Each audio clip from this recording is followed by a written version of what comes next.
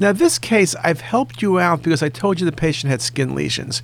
If I didn't have skin lesions, I would look at this and say there's nodes around the patient's SMA near celiac, and perhaps this could be testicular tumor, a germ cell tumor with large nodes that are low density. The key thing is low density. Can this be a lymphangioma? Well, it kind of goes right and left, so that's not going to be a good position for that. It's not a duplication cyst. The skin lesions tends to help you. Skin lesions, I think about lymphoma. Could this be cystic lymphoma? I guess, but I've never seen an example look like this. Could this be, what else gives you skin lesions? Aha, neurofibromatosis.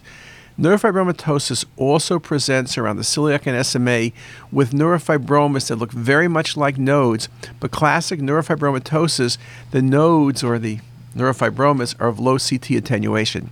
So this is an excellent example of neurofibromatosis. Very, very nice case.